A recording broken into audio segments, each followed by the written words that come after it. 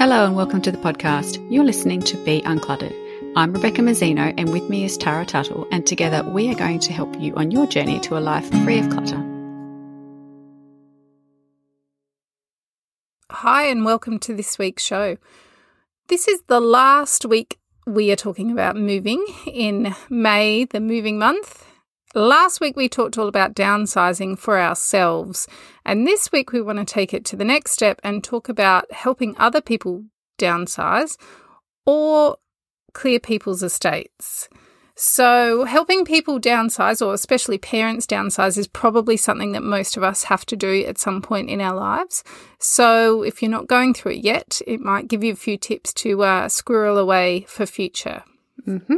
And also, unfortunately, one day a relative may pass away and you will be the person or one of the people responsible for clearing out their home and preparing it for sale or rental. So we're going to cover that a little bit as well.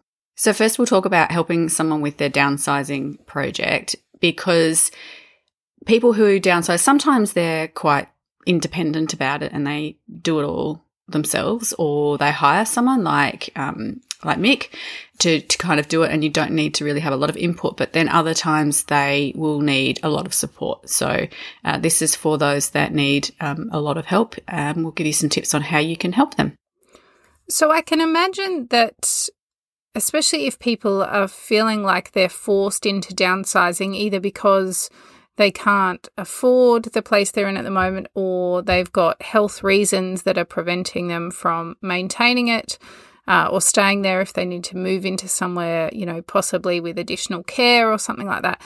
People must find downsizing really tough and have all sorts of feelings, maybe anger, sentimentality, all of that about moving. So that's something to consider. But what else can you think of, Beck, and know from your experience that people need to keep in mind when they're helping other people downsize? Like you said, the feelings are big. So there's a lot of mixed feelings, actually, because there's excitement, but then there's also dread and anxiety and grief. So there is lots of big feelings all over the place, and that's something to be aware of. It's not just a clinical thing that just happens. It's like you can't just come in and look at it like a military maneuver or anything like that. This is something that has lots of big feelings involved in it, so they need to be considered. So those feelings will be quite mixed.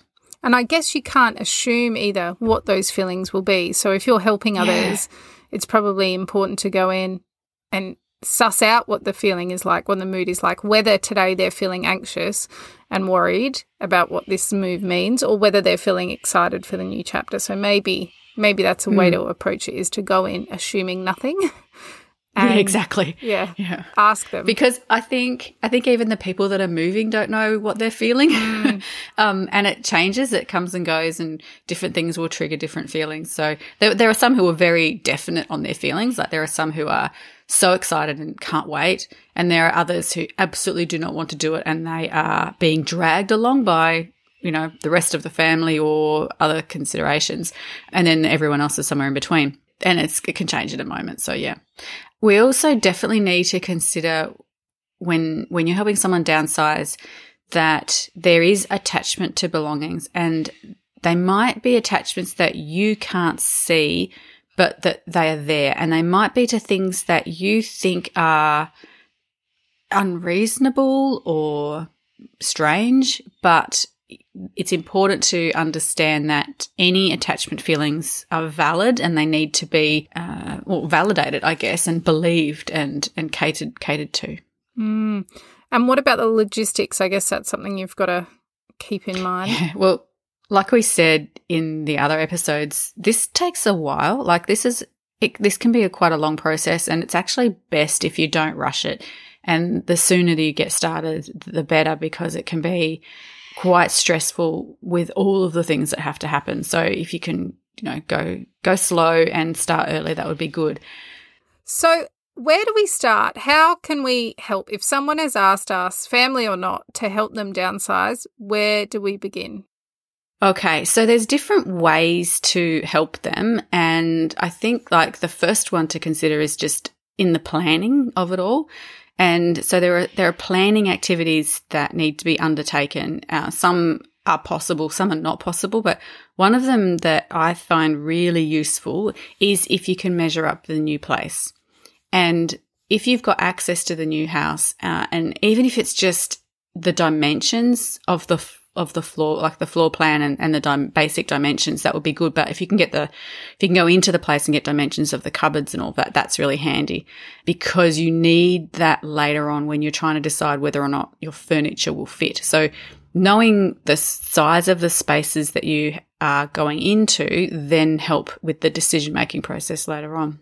I guess that also becomes a bit of a bargaining tool. If you know that the wardrobe or the closet of the place you're moving to is half the size of the existing one, you can measure the new one, measure the current one. Then that becomes a chip you can play, I guess, when you're having the discussion with them about, okay, we need to reduce the volume of clothes or shoes or both, and they're hesitant. You can say, look, we know we have to reduce this by 50% because our closet there is half the size, so it's, and becomes a bit more clinical then. Yeah. It gives something concrete. Telling them, yeah. There's something concrete to go on and something objective. Yeah. Yeah. What else do we have to think about with planning? Oh, there's all the essential services. There's all of the contracts with the new place, the moving date, booking removalists and other moving related services and things like that. So what I'm trying to do is think of all the things that Mick does for his clients. And, one of them that he does is he negotiates with the retirement village. And this is, a lot of people move into retirement villages, so that's the bulk of it. So I'll make that assumption, or I'll talk based on that assumption.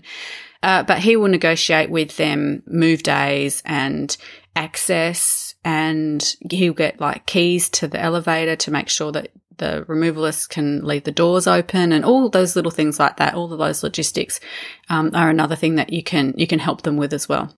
Okay, great. How about when it comes to actually making decisions? Is there ways we can, other than just encouraging them to let go? Yeah. Are there other ways that we can help them with that? There will be some that are quite happy to let go and excited about buying all new furniture and stuff at the new place. But then there are others who just want to take their entire house with them and just plop it in the new location. So with those people, there's going to be some negotiating, because it's going to make it difficult for them to live in the new house if they do take all the existing furniture they have and all the existing stuff. So start off with the big furniture and make the decisions on all the big stuff first, because then also what you've got storage to go into. So if you decide that you're taking the entire buffet and hutch and that's going to fit in the living room, then as far as storage goes, you can probably then just transfer everything in it from one place to the other.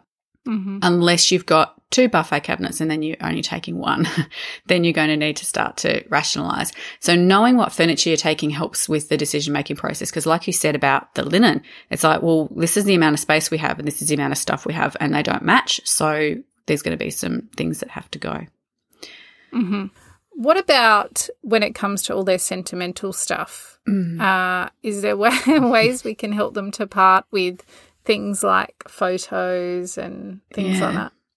And all the things that they've had from their own parents and grandparents and stuff as well. So I guess it comes down to the same stuff we always say is, help them figure out ways to keep the memories without the stuff by using photos and videos and all of that. One of our clients took her mum on a tour of the house with the video camera, and she got her mum to talk about all of the rooms, all of the furniture, all of the things in it, the trinkets and all of that, and tell the stories about them all before any of them left, so that she had this permanent record of the items. And then the family had a permanent record as well of the stories behind the items. So that could be a method to help people to retain the memories of the things that are going to be leaving.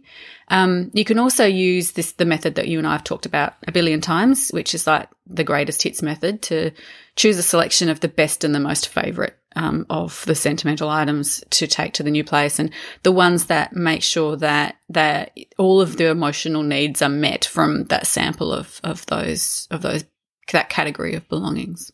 And I guess a word of caution would go out here, and this is just speaking from my own experience at helping people make decisions with stuff, is that if you're there assisting them and giving them ideas on how they could retain the memories without the belongings, be really cautious about accepting stuff, because I can think of family examples where they've known that they needed to let go, or they were happy to let go themselves. They just didn't want it to be gone from the family. And so the tendency then is, if you're the one there helping them, they'll say, oh, look, I know I can't take my parents' dinner set, but I would love it to stay in the family. Maybe you could take it. And the problem is, if it's an emotionally charged situation, my tendency would be, sure, yep, I'll take it, because I just don't want to upset you further or make this any harder. But the problem is then you just pass the burden from one person to another. So I guess you need to be prepared for that. You do. When you go in. Yeah, exactly. And probably a solution to that could be to say, okay, well, you've said that you don't want it, so let's just put it in the unwanted zone, and then we can think about options for disposing of it later. And that kind of gets the decision made that it's unwanted, and it clarifies that decision that's unwanted, because sometimes they'll say, well, I don't want it, but I don't want it to go outside the family. So you're like, okay, what you need to do is focus on the I don't want it phrase and say, right, that's the decision you've made, is you don't want it. And then you can maybe later on, after they've built up their letting go muscle and they've had discussions about several things, then go back to that dinner set later and say, okay, you've said you don't want it. Let's talk about where it's going to go now and all of our options. And one of the options will be that it goes to family members, but you give them all the other options as well, which we'll talk about a bit later. So you mentioned an unwanted zone then. So we talked about this a little bit when we were prepping and packing and things like that. How does it differ when you're downsizing or helping other people downsize? It's pretty much the same. It's a zone that you create so that as you are going through and making your decisions, you are separating immediately the unwanted from the wanted, just for clarity, basically, so that you know you've been through that space, because there's nothing left in it that is unwanted, because all the unwanted stuff is in the unwanted zone. And then it gives you the ability to separate the decision about whether it's wanted or not from where it's going to go, because the where it's going to go, it's a separate and also difficult choice to make, or decision to make. And so kind of blending those two decisions together about whether it's wanted or unwanted and where it's going to go is difficult. So if we can have the unwanted zone, you get to split that decision up and simplify it by having the is it wanted or unwanted first, and then later on, where is it going to go? And one of the benefits of having somebody help you is that if you can actually let go of the need to make the decision where it goes, then as the helper, I'm saying this from the wrong perspective of the wrong person. So from the person who's moving, if they can outsource the decision about where the things are actually going, they can just make the decision about whether it's wanted or unwanted. And if they've got you as a helper, or they've outsourced help, they don't have to think about where it goes. So it's a lot easier. And then you as the helper can go in and say, all right, well, I think it's sellable, or it's not sellable, but it is donatable, or it's not either, but it can be recycled, and go through that decision. And then the person who's made the decision about whether it's wanted or unwanted doesn't have to make all of those decisions again. It doesn't have to revisit it again. So that's where the unwanted zone's good. I think that would speed up the process too, because they could get completely hooked up on where. Okay, well, I know I don't want it, but should it go to Cousin Marjorie, or should we sell it because Cousin Marjorie might not use it? And then, another hour passes talking about the future of this object, where if it's just, okay, it's unwanted, we move it and someone else makes that decision, or we revisit if we have time. Yeah, exactly. I think that's awesome. Exactly, yeah. And if you wanted to have a section in your unwanted zone for it's unwanted, but I'm going to be strict about where it goes, you can have a section for that. And then the other parts of the unwanted zone can be don't care where they go, just don't want them. And so then the revisiting only has to happen on a small selection of the items as well. Yeah.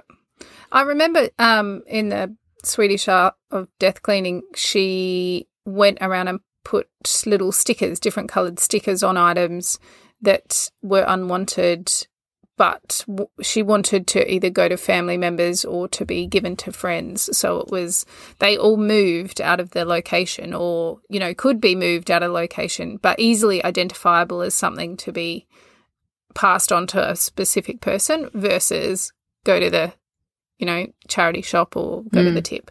So you can come up with a method like that too. Would your unwanted zone normally be a room or a chunk of a room, or what would you recommend? Depends what you've got to work with. If you've got a really full house, then you have to actually work hard to get an unwanted zone because it takes a little bit of clearing. But quite often there is a room in a home that's not used a lot, especially once there's not a lot of people living in that home.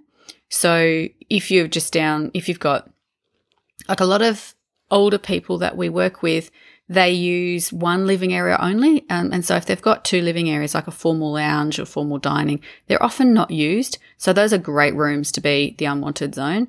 And you just move the furniture. Again, you make the decisions on the large furniture in that room, and then you move them either out of the room or into sort of the corner of the rooms if they're going to be unwanted, and then you just start filling up the room with all of the unwanted stuff. So quite often there is a room that is being unused in a home that they're downsizing from, because it's usually quite a large home. There'll be spare rooms, and so we just grab what we usually do is we grab the room that is being used the least and has the most amount of unwanted stuff already in it. So that's usually the room that Mick chooses. Yeah, but then there's basements and garages you can use as well. Okay, and so how else can you help physically? Yeah. We've talked about, you know, helping them make decisions, but are there other physical things that you should be thinking about doing? Yeah. There's the whole, like, climbing up into the roof and pulling stuff down out of the roof space, getting down low. Some of the people who are downsizing are young and fit, you know, they're in their 60s and 70s and they can often do a lot of that themselves, but some of them are in their 80s and 90s, and so it's a bit harder for them to do that kind of stuff. So if it's an issue for them, you can be the one who gets up on the ladders and down into the crawl spaces and pulls all the stuff out for them. So that's something that you can do. You can obviously do the creating of the unwanted zone and moving the furniture around to help them have that unwanted zone created. You can also do all of the heavy lifting, the taking stuff to the dumps, taking stuff to charities and donation places, and take all your stuff out. So if you've got stuff in your parents' house and you're helping them downsize, get rid of your stuff ASAP so that they don't have to deal with it. I think I've done mine already. I did mine about 10 years ago. Well, I thought I'd done all of mine as well, and recently I asked Mum about these records that I couldn't find. There's like the two first records I ever had, LPs. That's how old I am. And I said to Mum, I can't find them. I'm hoping you've got them. And then the next time I went to her place, she had them out on the bed. She'd found them. So I think those were the last two things that I had left at Mum's house. But I'm sure as she's going to do a clean out of the garage soon, actually. She's got all these grand plans. And so I'm sure a couple of things will pop up that are mine. And I know she's got stuff of my sister's still there, but that's going to be all moved within the next, couple of months because my sister's got storage to put it in now. So that will get moved out. But, get it out because there's a fair amount of stuff probably there. It's amazing how much clarity you get when you're faced with taking it yourself as well. I remember my dad found like a old school bag of mine full of all my diaries and journals and letters and stuff. For years he'd been saying, that big bag is still in the shed. And I'm like, yeah. And he's like, do you want it? And I'm like, no, I don't want it. I just don't want it to be gone. I need it to still exist in case I want it, but I don't want it. Anyway, then when he was selling the house and moving, he's like, okay, decision time. Are you taking it? I'm like, no, you can get rid of it. So he's like, I've held on to this for 15 years because you wanted it. But now that you might have to put it in your house, I was like, no, get rid of it. So it's good for clarity. Yeah. So I guess we've got to offer up a bit of emotional support as well, like we said before, with all the feelings. It's tricky though because you want to allow them to feel what they're feeling, but also you don't want to indulge the sentimentality too much, else you're going to get really bogged down. Yeah, so you do. You can get quite bogged down in it, and it can be slow going if you do get a bit bogged down. I guess you just have to sort of watch them and see how they're going. There are some people that only need a little bit of indulging, and then they pick themselves up and they're like, okay, yep, now I'm happy and I can do it. But then there are others who will not use that, but they will lean on that indefinitely and end up not making any decisions. So they need space and permission to grieve what once was, what they had, the space they had, the memories that they've got in that home and all that kind of stuff. So they need that space and they need that permission. But like you said, there is a point at which that probably does need to not drag on too long. It needs to stop at some point. So, but also don't rush them. Don't be like, what are you carrying on about? This is silly. It's just an old walking stick, who cares? You're not going to use it. But, it was their grandfather's or it had some kind of meaning. And so dismissing those feelings is unwise. So definitely allow them that space and then use your judgment as to how long that goes for. Yeah. And then I guess if there's things that are really overwhelming, maybe either you step back or help them step back a little bit, go make yourself a cup of tea, have a moment, let them tell the story, let them grieve for whatever, it's triggered, and then try and, put a little boundary around it and say, right, cup's empty, let's try a new space. Let's, move away from the whatever cupboard that's triggered these feelings, and let's go do something a bit lighter, like the Tupperware. Yeah, exactly.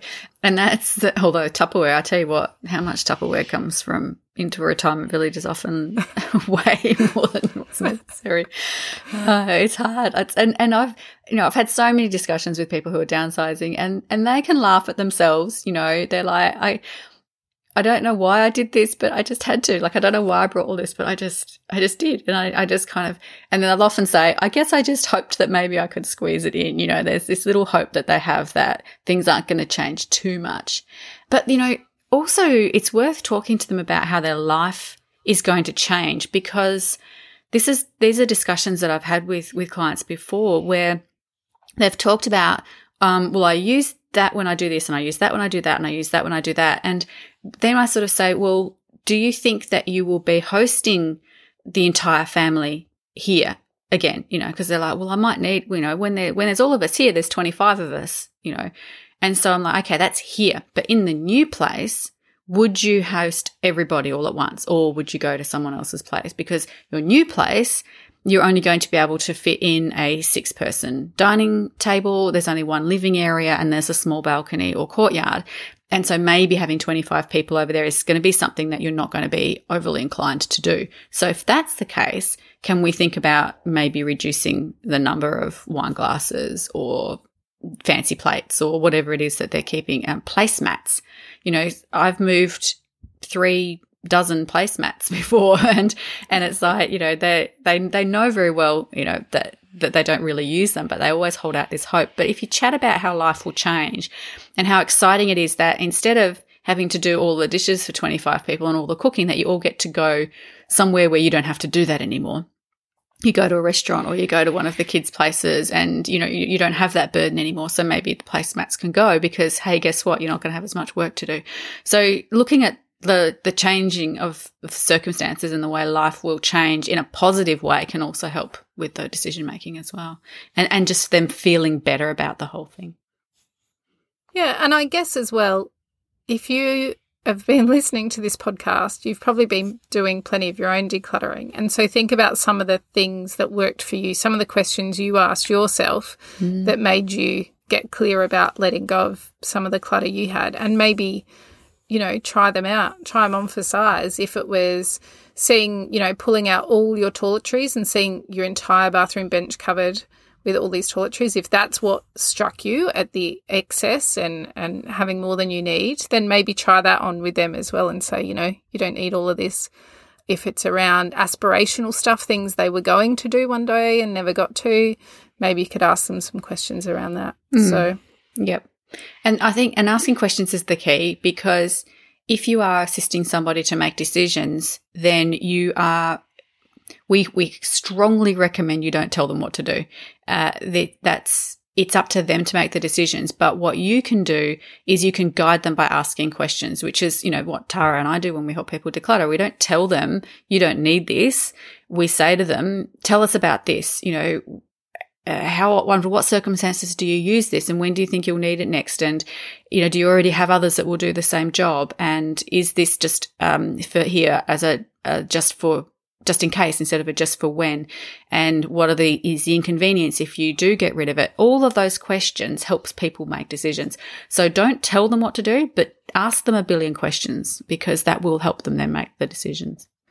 Brilliant. Okay. Well, so shall we talk about clearing an estate then? Because this is something I've only had a small experience with personally, but even the thought of it it's quite overwhelming, I think, because there's so much to it. So what are the things we've got to keep in mind when it comes to clearing an estate? We have to think about one of the important things to know is how much time you have, because that will dictate basically a lot of the process. If you don't have a deadline, I strongly recommend you create one yourself, because we've dealt with quite a few estates that have dragged on for 2 or 3 years. And that's a lot of lost income to the people that could be earning a rental income from that property. And the property isn't being used because it's all in limbo. Everything's kind of half done or half decided on or half worked on or whatever. So definitely create yourself a deadline, because without one, you'll just float along indefinitely, especially if you find the process difficult. And then work backwards from that deadline. So, you need to, the last thing you'll do will be the cleaning. The second last thing you'll do will be the repairs. Before that, you'll do the rubbish removal. Before that, you'll have your unwanted stuff boxed up and removed. And before that, you'll have your wanted stuff boxed up and removed. And before that is all the decisions to be made. So, once you know your deadline, you can work back and figure out, when you want to have all of those milestones met by. The hardest one is making the decisions, usually, depending on your frame of mind around the stuff. Yeah. And I guess as well, it depends on how many people are involved. If it's a parent's estate and there's a number of siblings, you might be able to divvy up some of those tasks. Like, we'll all come together and make the decisions, and then it's over to you, sibling number one, for getting all the things that are wanted to the people that want them. And then sibling number two, you have to deal with the unwanted stuff. Sibling number three, you do with rubbish removal. If you're on your own, you've got a lot of work to do. But there are places and people that you can call in to help, obviously, aren't there? Oh, yeah. Well, this is what Mick does every day. So there's definitely businesses that can help you to do part or all of the job, for sure.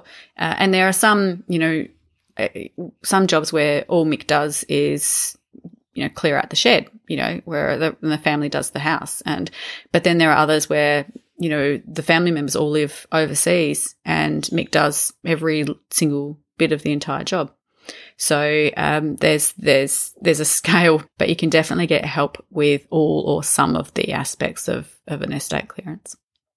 When there is no one on site and you would get a call, or Mick would get a call saying, we want you to do the entire job, do those family members request to keep anything? Do they say, oh, Mum had a vase in the back cupboard and it's blue with a rose on it, I want that and I want that, and you find those things and put them aside? Because I always wondered with that, whether when you get someone in, if you are not present at all, whether it's basically like hands off, fair go, like as in whoever's clearing the estate does the entire thing from beginning to end, or whether those people can interject and go, oh, but can you keep that, and can you put that aside, or can you post that to me, or this to... Yeah.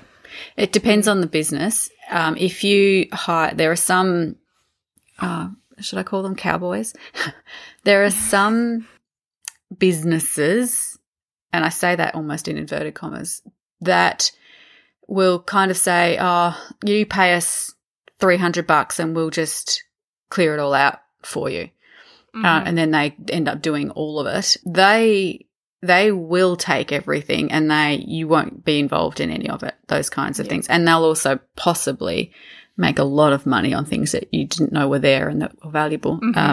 Like the cash that Granny shoved in the stool lid or something. Yep.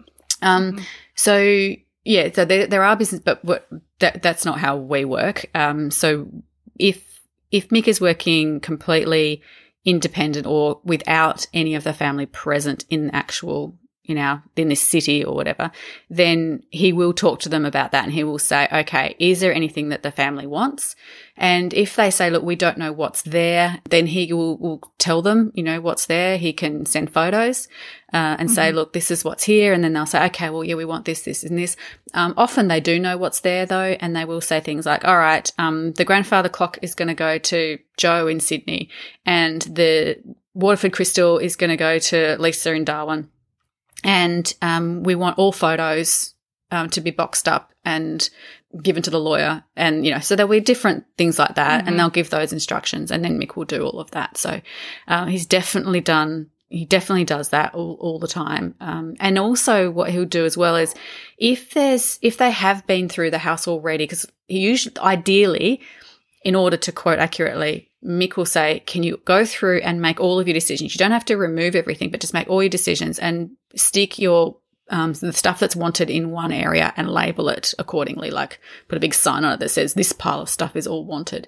And then he will go through the unwanted stuff and dispose of it accordingly.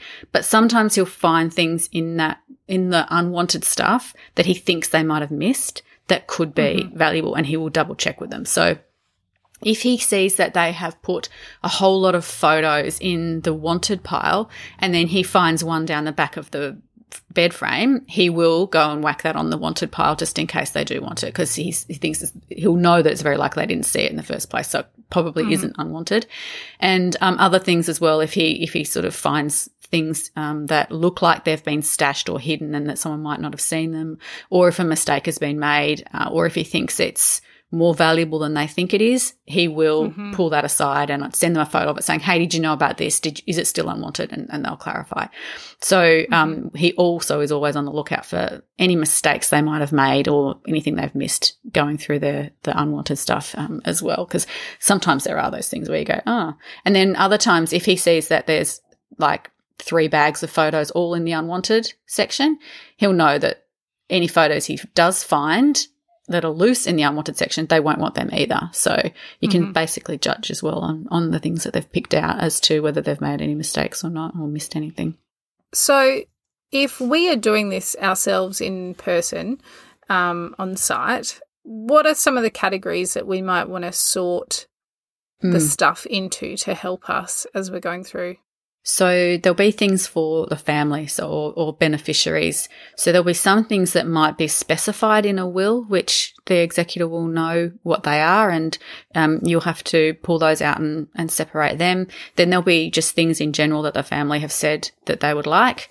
And so there'll be a things for family and friends kind of pile.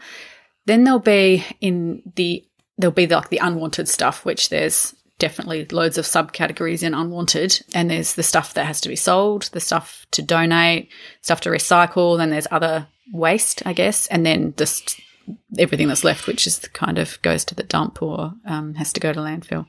Okay, and so where would you start if you're doing it yourself? What's the process? Okay, well, the process that we use is to get all the rubbish out first.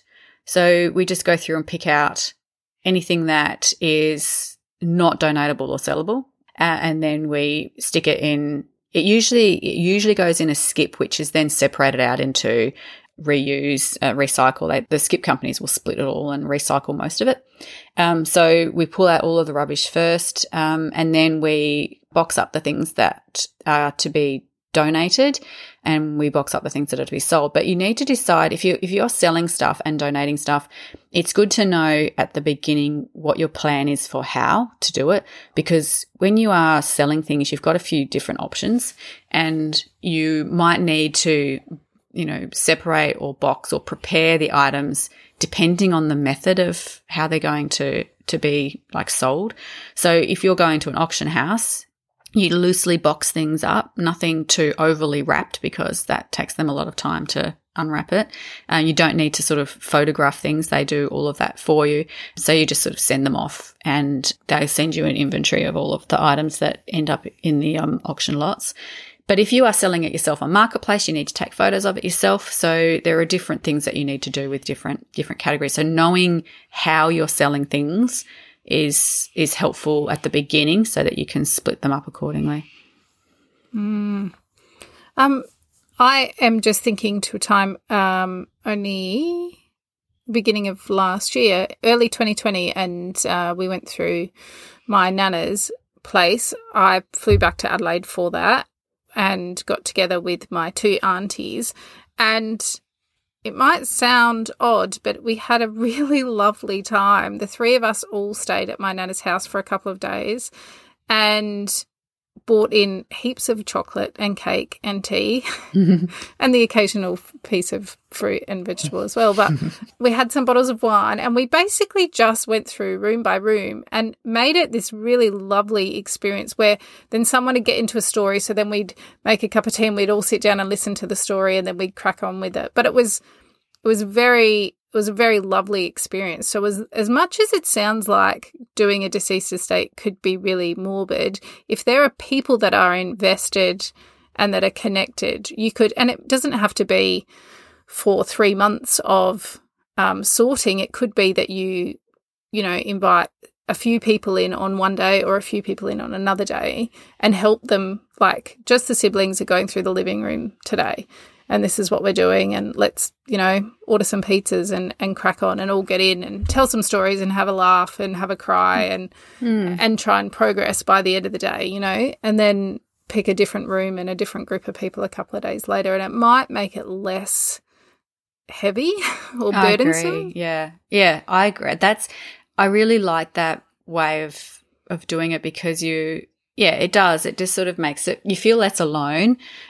For a start as well, because if you do things on your own, it can be a bit lonely and a bit stressful. So if you do have people you can bring in and you can turn it into a bonding experience and, a way to create memories, memories with the people you're doing it with, as well as more memories about the person that has passed, because you get, like you said, you tell the stories and they're stories that not everybody knows and stuff like that. So, I think that's a really lovely idea. Are there any other tips you can think of for clearing an estate that we haven't already covered? I think as far as the disposal of things go, there are lots of different categories of things that need to leave. And so getting a specialist in is quite good for that. So there are some companies like 1-800-GOT-JUNK who will take all of the stuff and then they will split it all up and you won't have to do like separate runs to the dump, to do the hazardous waste to one place and the e-waste to another and all that kind of stuff. So you can get a specialist in to kind of help you with that as well. So I guess the basics, like, and this sounds a little bit clinical. And when you were telling that story, I was just thinking how clinical my method sounds, and how even when I'm doing an estate, like if I'm packing up an estate for somebody, I'd like to humanize it as well. And you reminded me, that sometimes when I'm helping out Mick with an estate, I'll often go to him and I'll say, this person, this lady, she loved birds, or, oh, look, she obviously loved butterflies. And I kind of do this thing where I chat to the person while I'm doing their stuff. Like, I talk, like, oh, here's some more birds for you. Like, oh, you did love these birds, didn't you? And, oh, you must have really enjoyed it. And because I talk to myself if I'm not around, if no one else is around. But then I'll also talk to the person whose stuff I'm clearing as well, which sounds a little bit weird. But I think it's kind of like what you were saying before is, it lightens it a little bit and it humanizes it a little bit, and you start to think about the people that are involved, and you have an opportunity to honor that person in this process as well. So even though I'm kind of talking about the process and the logistics, there is a lot of emotion in this, and honoring that and allowing that to happen is can be a really nice thing as well. So I think we've covered most of most of it today. But if you've got any questions about estate clearing, or you want to share your experience and tell your stories, like Tara's story about how she made it a process of bonding and fun and honouring that person, then come and join us in our Facebook community group and share with everybody so that we can learn a little bit more about how to do that as well. And we will see you again here next week. Thanks for joining us. We'd love it if you'd leave a review or tell all your friends about us so they too can be uncluttered. If you'd like to connect with us, you can find us at beuncluttered.com.au or on social media or on our own websites at clearspace.net.au and basklifecoaching.com.